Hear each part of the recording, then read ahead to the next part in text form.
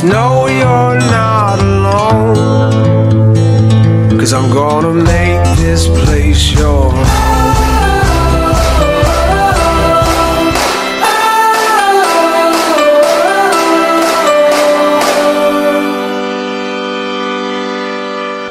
What up, Rocky Peak? How y'all feeling tonight? That's so bomb. Hey, welcome home. We are in a series called Welcome Home. Turn to your neighbor and say, welcome home. Because this is not just, the people that are sitting next to you, they're not just like classmates or teammates or just, guests that are next to you. No, that is your family. My prayer, my hope is by the end of the night that you'll be so close you'll be sharing straws. Like... I'm a germaphobe, never mind. Or sharing a cup, or, sharing a burger, like at least if you cut it in half and then you can share it. Maybe that's better. So that, the people next to you are just our family. You just don't want to look at them as someone that you just see once a week, but somebody that you think about, pray for, get each other's phone numbers, get on a group chat, another group chat, and, pray for each other or text one another once a week or something like that. I don't know. But don't wait for a ministry to create a program in order to keep you guys connected, because you guys can stay connected right now. Don't wait for the next mini golf. Just hang out on a Wednesday or serve on a service team or something like that. But yeah, we want you to know that this is a home and this is a place where you can belong whether or not you believe the things we believe. And that you would walk out of here with more Jesus. And what that means, at least to me lately, I've been, my prayer has been, I want to go to sleep more in love with Jesus than when I woke up. And I think tonight's an opportunity for that. And tonight's such a great opportunity for that, because I made sure that we are going to have the lesson of your dreams so that you'll go to sleep literally thinking of tonight's lesson. And the way I did that is that I called up one of my good friends and somebody that you might be familiar with too. And I asked him to share from God's word what God has been teaching him and what he thinks is powerful for us in this series that's called Welcome Home. So would you give a nice, warm family welcome, standing ovation to my friend and yours, Mr. Christopher Woznicki.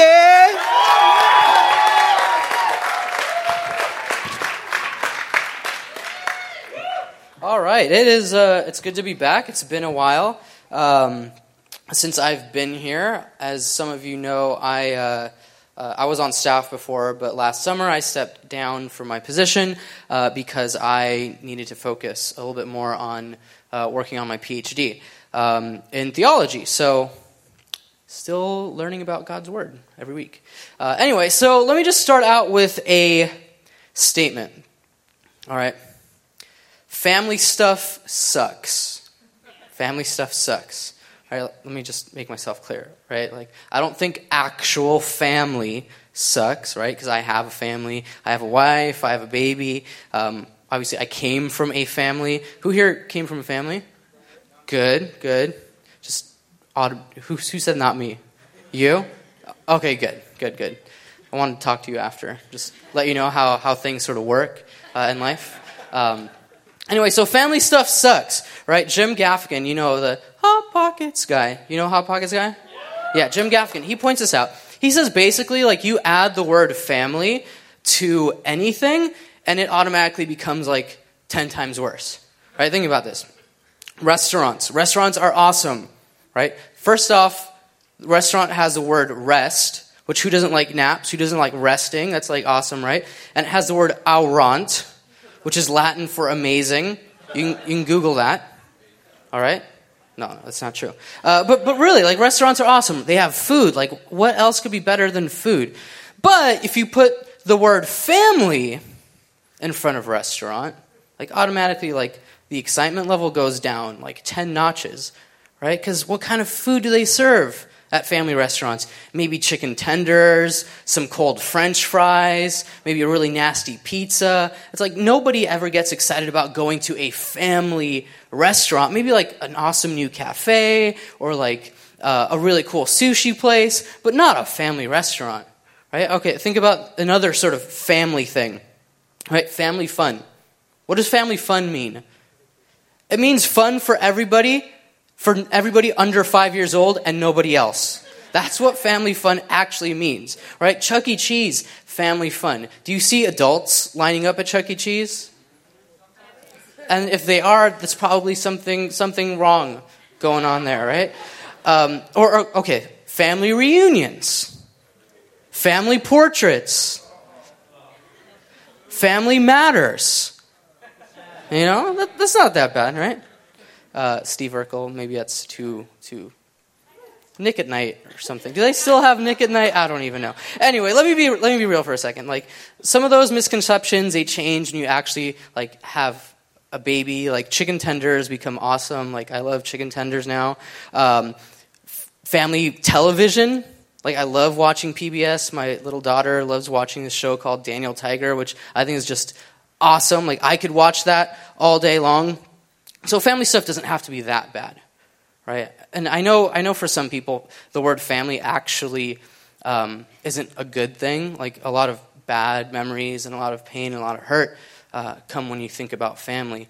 But for others in this room, the word family just brings actual like good memories. Like, you think of family vacations, like the holidays. Maybe you think of like just like words like acceptance or being loved or just like a safe place. Like, for some of you, family was like a really awesome thing. Family was a place where you could let your guard down, right? And just be loved for who you actually were without having to perform. All right, and here's what I want you to understand. That this group of people here, right, this community we call YA, whether you've been here a long time, whether you're newer, whether you're a Christian, whether you're not, like, you are invited to be a part of this family. And yeah, this family's broken, it's messed up, it's sinful, it has its quirks, right, and it's not perfect. But we believe that this is a place where, just like family, you should be able to come here and be loved unconditionally. All right? And the fact is, like, that's not the case because we're amazing at being family. It's because of something that God has done. And we're going to look at what that thing is tonight. So if you have your Bibles, go ahead and open up to Ephesians chapter 2. Ephesians chapter 2.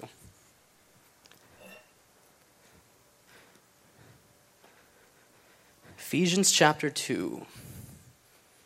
I'm going to go ahead and pray before we start.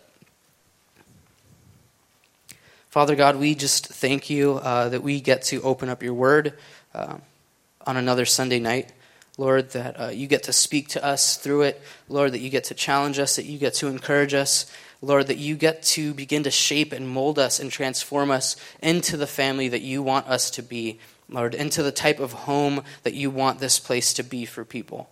Lord, so I pray that tonight as we look at your word, God, as we talk about being a home, as we talk about being a family, Lord, that we would actually begin to live that out, God, for your sake and for your glory, but also for the sake of the world.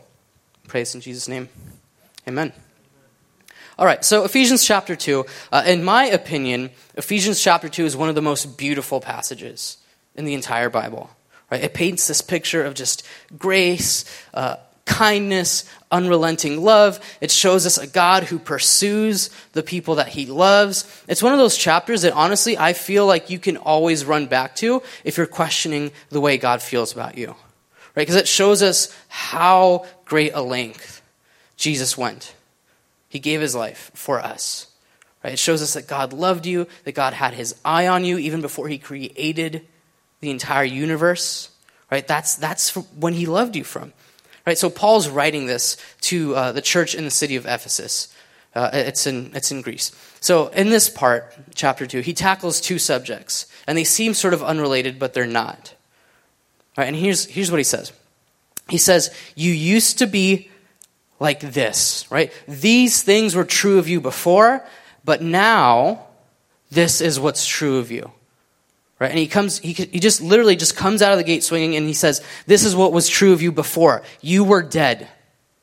Like, you were dead. Not alive, not breathing. In your sins, in your failures, you were dead. You were slaves. You're actually objects of God's righteous judgment. Right? That's because you chose to do your own thing. You chose to follow your own way. As Pastor Mike Yearly often says, you committed high treason against the king. Right? So in his justice, God has every right to judge. Right? And we deserved that judgment. But, and this is really important, okay? When you see a but in the Bible, it's usually important. So you have to look back at it, okay? You need to just focus in and see what that but is actually doing there, because it usually is a transition, right? And he says, but this is no longer true, right? You were slaves, objects of wrath, but in his mercy, he reached down, he grabbed you, right? Pulled you back up from the dead and made you alive in Christ. And that was all an act of grace. Not because of anything that you've done, not because you were so perfect, not because you were so religious, because you were so spiritual, because you were really good at reading your Bible, or you really cared about social justice and all that. None of that was the reason that God did that. God did that purely out of his own grace and mercy for you. Right? Not only did he just pick us up from the dead, right? He actually raised us up to be seated with Christ. That's what Ephesians 2 says. Right? In his incomparable grace, God did everything to take us from being dead to lift us up all the way with Christ. And what's amazing is that Paul just doesn't just end it there, right? Because that would just be like a vertical gospel. Right? God does something to you, you're saved now, your sins are forgiven, now you can have right relationship with God, and that's awesome, right? But the fact is the gospel isn't just vertical, right? It's horizontal, right? It's not just you and God, it's you and other people, right? And here's the truth, that God didn't just die to forgive your sins. God died to create a family and to invite you into it. All right? He didn't just die to take away your sins. He died to create a family. Right? So the gospel declares two things. One, you're made right vertically with God. And two, you're a part of a family. It's vertical and horizontal. Right? So that's where we find ourselves today. Let's take a look at Ephesians 2:19. 2:19. That's what we're going to be reading. But first, question, what does your family look like? My family growing up was my mom, my aunt, my grandma, and my dog. That was what my family was growing up. I don't know what your family looked like. Maybe you were the standard 2 parents, 2.5 kids kind of family. Maybe you were adopted. Maybe you had step-parents or a single parent. All these families look different, right? And YA is a family. So what does that family look like?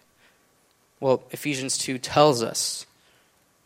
Isn't it crazy that the Bible that was written 2,000 years ago can tell us what this family looks like?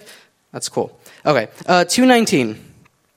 And it says, consequently, you are no longer foreigners and aliens, but fellow citizens with God's people. Fellow citizens with God's people. All right, here's the first thing that we know about this family that God created. It's that you are citizens of God's kingdom. Right? In ancient Rome, citizenship was actually a really big deal, much like it is here in the U.S. I remember when my mom, she became an American citizen, and it was a huge deal because as a citizen, you have certain rights and privileges that other people don't have. So it's a really big gift to be able to call yourself, especially in the U.S., a citizen of the United States. Similarly with Rome, right? In the ancient world, if you were not a citizen, right, you weren't a part of the in-group, right? People assumed the worst of you. They assumed that you were just literally sucking out all of the resources from the empire, right? That was ancient Rome. So as a citizen, you knew that you belonged. And if you weren't a citizen, you knew that you didn't belong here. Have you ever been to a place where you felt like you didn't belong? I remember this was... that was about 10 years ago. So I went to UCLA for my undergrad, and I was a commuter student. And because I was a commuter student, I didn't have a lot of friends on campus. So that meant that I would go to football games often, alone. You can say, "Aw." And when I did go with people, my friends were all really nerdy. And so they were the kind of friends that would come to the football game with a book, and they would read during the entire game. It's like, why are you even coming? At least somebody's with me. Anyway, so I was at this game. I went to the UCLA USC football game by myself as a bro and wearing my UCLA jersey at the Coliseum. All right? So, big rivalry game. This was a big mistake. It was a big mistake walking into that place, right? But what ended up happening is UCLA ends up doing like a last minute sort of like thing. It was just an amazing turnaround, and they end up winning the game. And I'm like pumped, and I'm like just ready to like start high-fiving people, and I'm like yelling and jumping. And then I realize like, okay, I'm in a crowd of red. This is like a sea of red, and I'm like a little blue speck in like a Coliseum of 100,000 people, right? So whatever, we win. I start walking out. The crowd's like deflated. I'm like going through the parking lot, and people are like yelling at me, jeering me. I get jumped. I didn't get jumped, but you would expect that from a Trojan. But I'm like, I don't care. Like, I'm just gonna walk to my car. Like, what are you gonna do about it? Like, we won. So I was in enemy territory. I really felt like I didn't belong. Like, I wasn't wanted there. Sometimes that can happen at church too, even though people aren't intentionally like booing you or yelling at you or trying to beat you up. Like, you can feel like you can walk into a church and like, I don't actually belong here. This happened to me a few years ago. I walked into a Greek Orthodox church. And don't get me wrong, like, I love the Orthodox, I love the Greek, I love Greek yogurt, I love Greek things. So I walk into this church, and it's just so different from a setting like this, right? All the people there were Greek. I'm like the only Hispanic dude in there. More importantly, people knew what was going on in the service. Like, they have all these rites and rituals. Some dude comes walking up the aisle with incense, and like they're singing these songs in another language I don't know, and people are sitting and standing, and I don't know when to do what, right? And no matter how nice they tried to be, and they tried to be really nice to me, the fact is, like, I felt like an outsider in that church. Right? And some of you here may have walked in to YA for the first time last week because you came to the hoedown. Right? And maybe you felt like, I don't have a clue what's going on here. Right? People are singing these songs, right? People have these Bibles, and they all know where to turn to when the preacher says, turn to blah, blah, blah page, right? And it's like, I don't even have a Bible. Like, I don't even know anyone here. Right? You feel like an outsider. But the point Paul is making, and this is the second part of your point, is that in this family, we are citizens of the kingdom, and there are no outsiders. See, Paul, he's using this metaphor of citizens and aliens to show the fact that in this family, there are no insiders, there are no outsiders. Right? Usually you feel that way when we're with people that are different than us. Maybe we feel like outsiders when we go to a group of people who speak a different language, maybe they're a different culture, maybe they're into different sort of things that we are. And usually when that happens is a certain group of people who tend to be really similar tend to sort of like congregate together, right? They tend to sort of like flock together. And they don't do that intentionally usually, right? But it's just what humans do. We tend to like people that are like us. Right? That's probably why it's called like. But, that was dumb. Okay, but in this family, right, that's not the way things go. Right? When Jesus died to make a new family, he died to make a family that includes all kinds of people. Right? People from all different sorts of backgrounds, life backgrounds, professions, cultures, races, languages. That's the kind of family that he wants. Right? It means that in that family, not everybody looks the same, not everybody thinks the same, not everybody likes the same stuff. Because if we ended up with a family like that, you know what that would mean? It would mean that we have unintentionally built in rules about what it means to be an insider and an outsider. Right? But God values diversity. God values difference, and he wants a family like that. Right? So in our PYA, this family, this home, It's supposed to be a family where there are no outsiders, there are no insiders. I love the way that the Message version of the Bible puts it. It says that you are no longer strangers and outsiders. You belong here. You belong here. All right, let's keep going. Verse 19. Let's finish that verse off. So he says, consequently, you are no longer foreigners and aliens, but fellow citizens with God's people and members of God's household. Again, I usually don't quote the Message all that much, but just the way the Eugene Peterson translated this, it was just really awesome. So he says, in this part, he says, God is building a home. He's not building a house, right? He's building a home. And you know what makes a home and not a house? What makes a home a home? A family, yes. Right, God's building a family. Right, we have the same father and different mothers. That sounds weird, but it's true, right? Different mothers, same father, right? Biologically, we all come from different families, right? But the fact is that when you come into this family, right, God the Father is now your father. Right? Some of you come from different biological families. Most of you come from different biological families. And for some of you, there's a lot of baggage that comes with that, right? Some of you wish, I wish I was part of a different family, right? But the fact is, who your family is actually a part of your identity, for better or for worse, right? But the good news is that at the end of the day, that's not the truest part of your identity.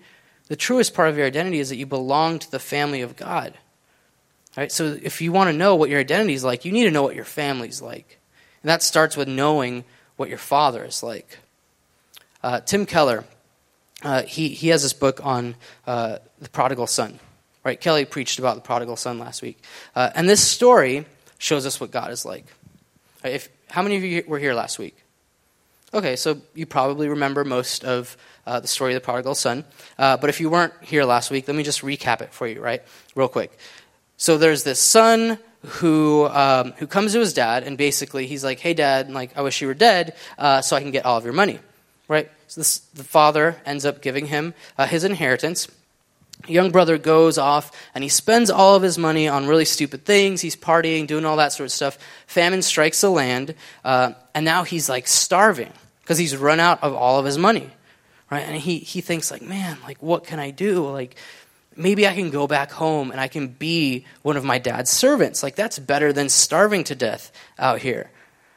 And then he thinks no, I'm going to do that. I'm going to run back home and I'm going to beg my dad, and I'm going to say, Dad, I've messed up. There's no reason you should forgive me. Just make me a servant of yours.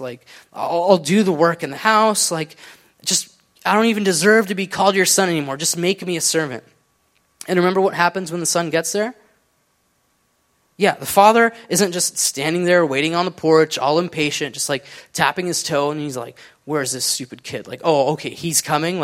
How dare he come back here and beg for forgiveness? This son better get on his knees and beg. No, that's not what he does, right? The father runs out to this kid, right? Before he barely even sees him, he's running out there, ready to hug him, to kiss him, to give him his coat, to throw a party for him. He's ready to show his son love even before his son has a chance to repent. So in the story, there's also the bad son. That was a bad son. There's also the good son, right? The son who does all the right things, who tries to please his dad because he wants something from him, not because he actually loves his dad.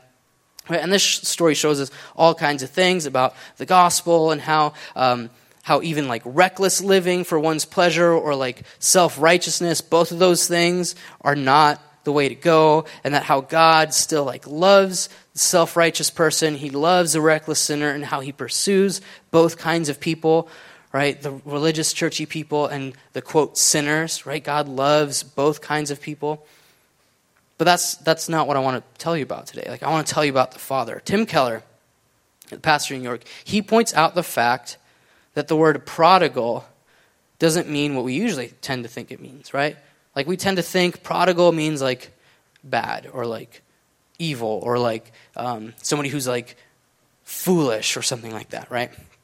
It actually means that you are reckless with how you spend your money. Right? It means that you spend till you have nothing left, which makes sense about the prodigal son, right? Like he spends all of his money on these things. Like he's reckless with his money. But Tim Keller points out the fact that this word prodigal actually fits the father really well also. Because the father has a reckless generosity. Like he gives all to his son. He says, all that I have is yours.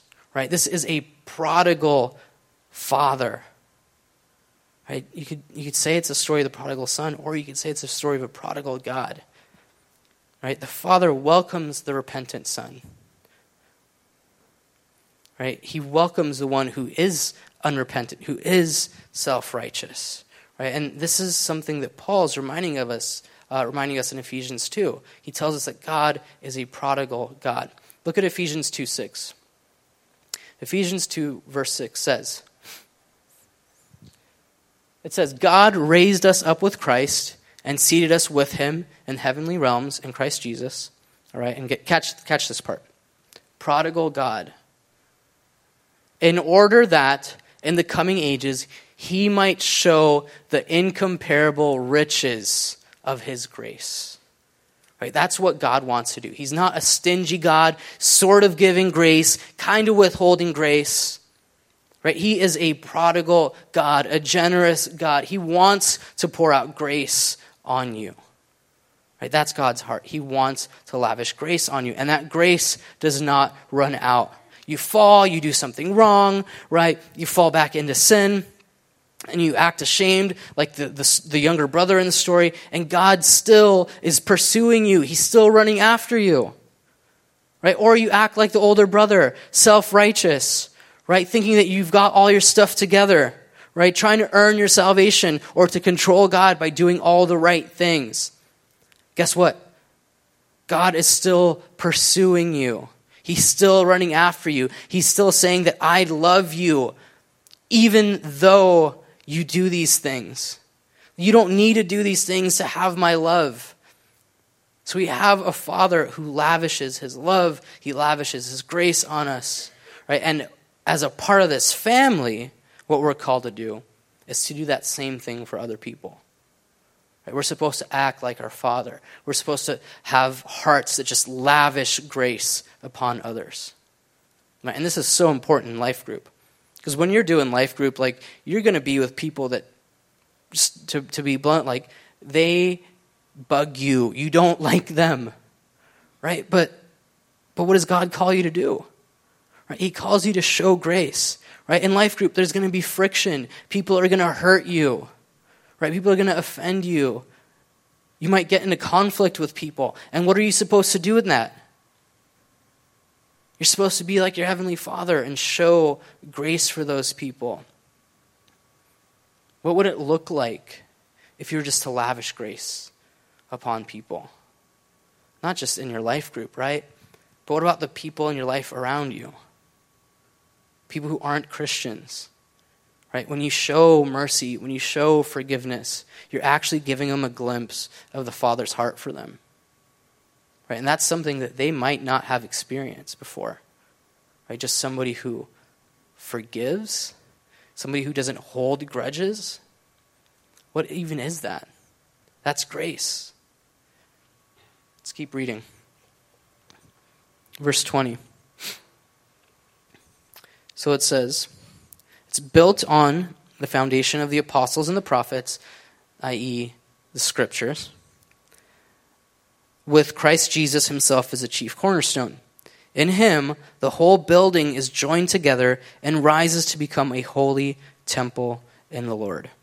And in him, you too are being built together to become a dwelling in which God lives by his Spirit. Again, I'm going to quote the Message version. It's going to be up on the screen.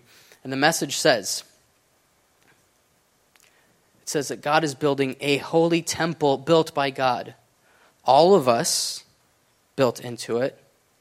A temple in which God is quite at home. Isn't that good? in which God is quite at home. That means that he feels comfortable here. This is home.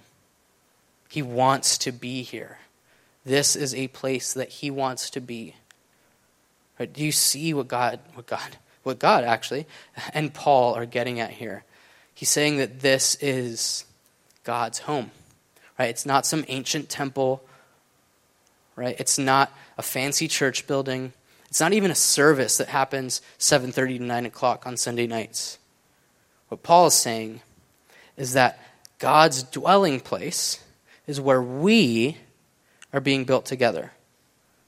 Right? It's where this family gathers together under the word and to seek Christ. That's the place where God dwells. Right? When you're coming together, when you're pursuing what God has for us in the Bible, when you're pursuing Christ, all of that leads to being built together into greater and tighter intimacy. Right? You're being built together like bricks laid upon one another into a home. That's the metaphor that Paul's using here. Like you have the scriptures, you have the prophets, and then you have Christ, and all these things are building together in you so that you can become God's home. Right? God dwells in this community, not in the service, not even in a life group study. Right? He dwells in the community. What that means is, practically, that we're God's home and we should expect him to show up.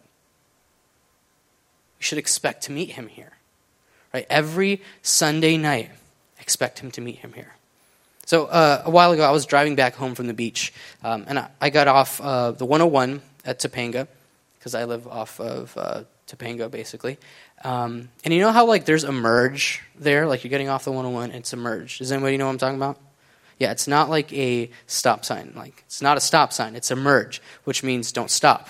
So I'm driving fast because I'm late for something. And this guy in front of me, like I don't know who he is, but this guy in front of me, he's driving like 40 miles an hour, about to get off the freeway, and I'm late for something. So I'm getting really angry, and I'm pissed, and I'll be honest, like I'm an angry driver, and so I don't have Christian like bumper stickers or whatever on my car, because I don't want anybody to know that I'm a Christian when I'm driving. Other times, yeah, like share the gospel and stuff. When I'm driving, I'll put on like, never mind, some other religious sticker on my car. I give him a bad name.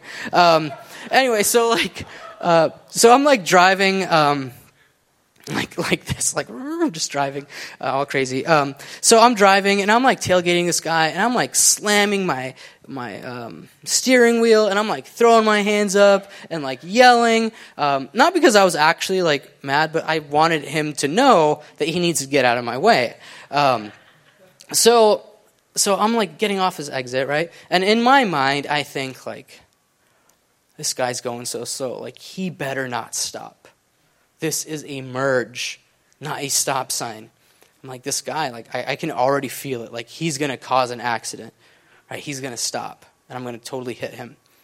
So he slows down, and I'm like, okay, this is it. Like I'm going to hit him. So he slows down, and then he speeds up, and I'm like, okay, good. Like he understood it's a merge. So I speed up, and he slams on the brakes.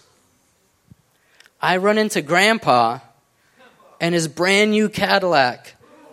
Still has the dealer license plates on it. Whole time I was expecting a crash. Right? It was okay. Grandpa was like, oh, it's my fault. We don't need to exchange insurance. I'm like, great. So this whole time I was expecting a crash, which you're probably thinking like, well, if you were expecting a crash, why didn't you like slow down or like stop tailgating him? Okay, hindsight is 20/20. So I hit him, and I was expecting it the whole time. And that's what we should be like when we come to Soma. Not like expecting it to like crash and burn or anything like that, or like a disaster to happen every week. But every time we come together, right, like we're supposed to be expectant that something's going to happen, right?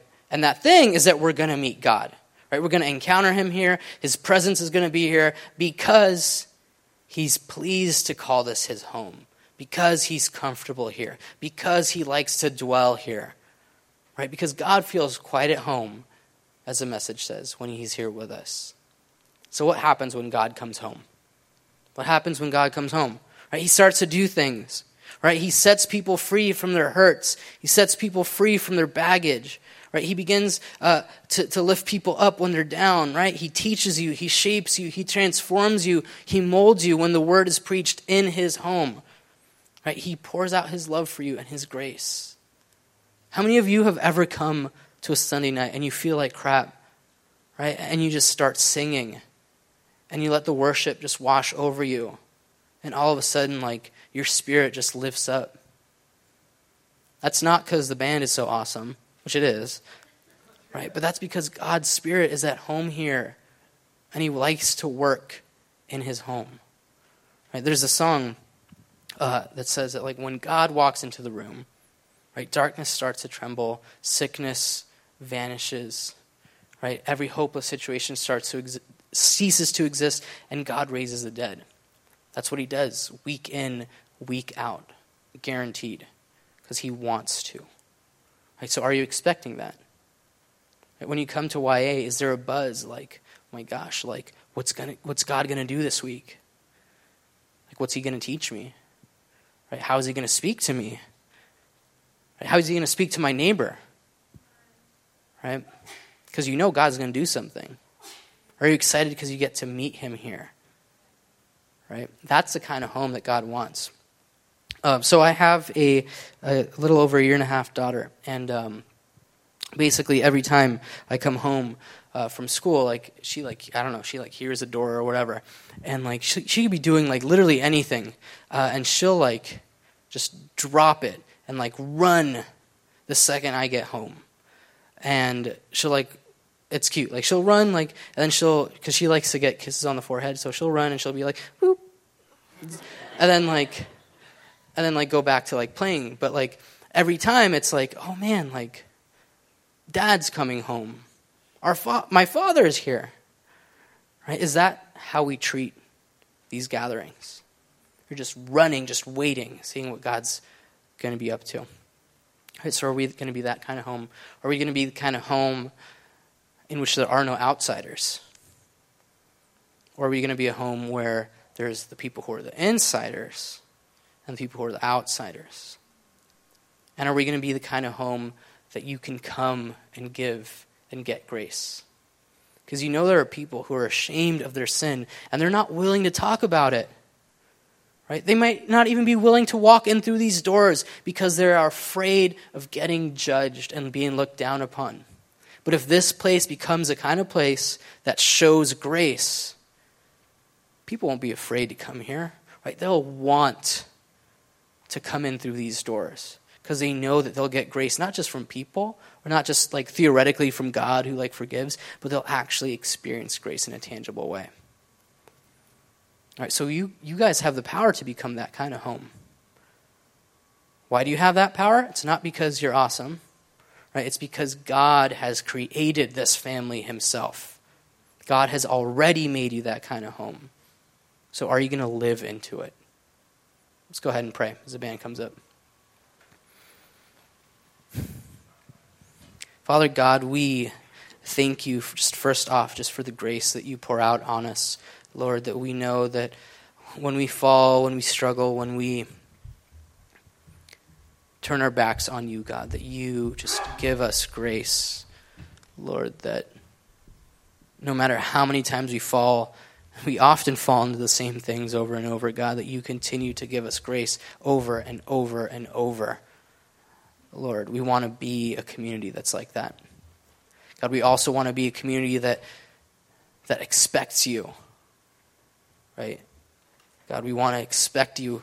And in this time of worship, we want to expect you, God. We want to see what you're going to do with us and in us and through us. Lord, we want to meet with you because you are awesome. God, because you are good.